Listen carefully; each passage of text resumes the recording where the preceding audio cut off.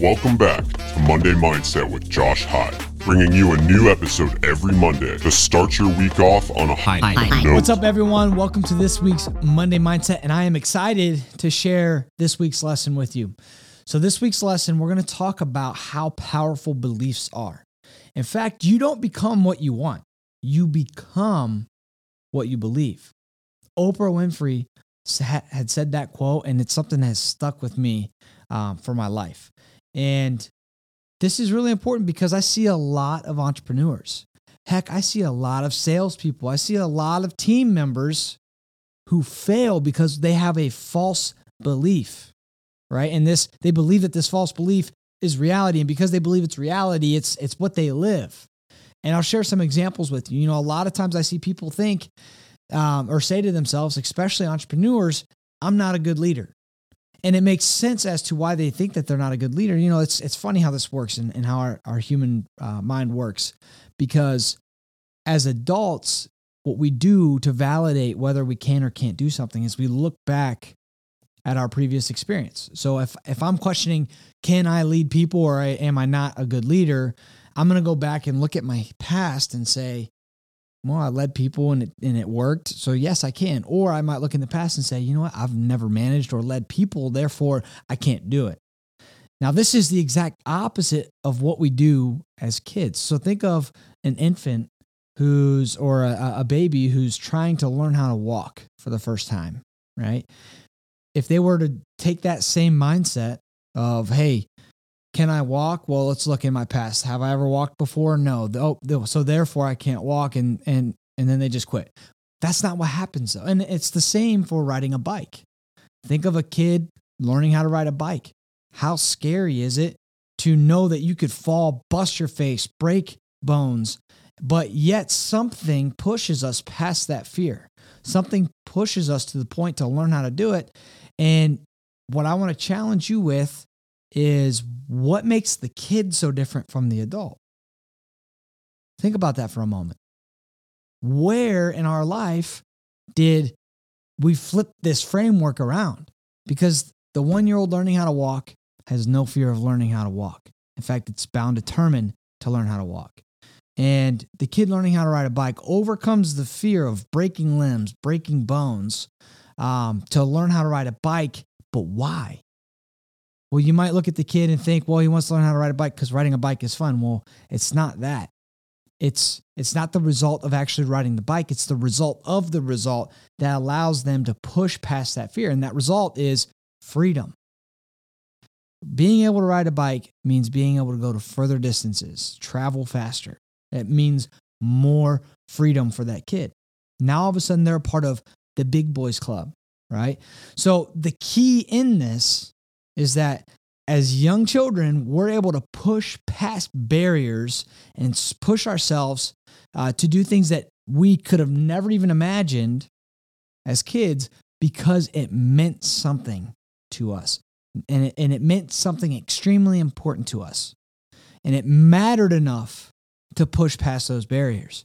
So as adults, what's the key? What's the hack into pushing past our barriers? It's make sure that you find a reason, right? The why behind it. Like, why are we doing this? Why do I want to learn how to manage people? Why do I want to become a leader? Well, if it matters enough to you, you'll figure it out. In fact, if it matters enough to you, you'll find someone to model after. You'll find someone who's doing it, who's successful at it. You'll watch or learn from them, and then you'll go implement what they do. You'll model their behaviors, you'll model their actions, you'll model their decisions. But again, it has to mean something. It has to mean something to you. So something I talk about all the time is there's this 3-step process into getting what we want, especially from an entrepreneurial lens. The first step is you're the doer. You do everything. You're literally the acquisition specialist. You're the marketing specialist. You're the transaction coordinator. You're the project manager. You're the dispo person. You do literally everything in the business until you reach a cap. And that cap might be 1, maybe 3 deals a month consistently. But if you want to grow, you're maxed out at that point. You have to then add people to your team. So the next step is building a team so that you can magnify your results. This is where we go from 1 to maybe 3 deals a month to 10, 20, 30 deals a month, or even more. And you do that through building a team, right? And there's 2 components. There's the leadership component and the management component. And then after you magnify those results, the last step is freedom. So the reason why most people start a business is not because they want to create a job that takes 80, 70, 80 hours a week. No, it's because they want what they think the business is going to give them. A lot of people will tell you, well, it's money. No, it's not the money. It's the result of the result.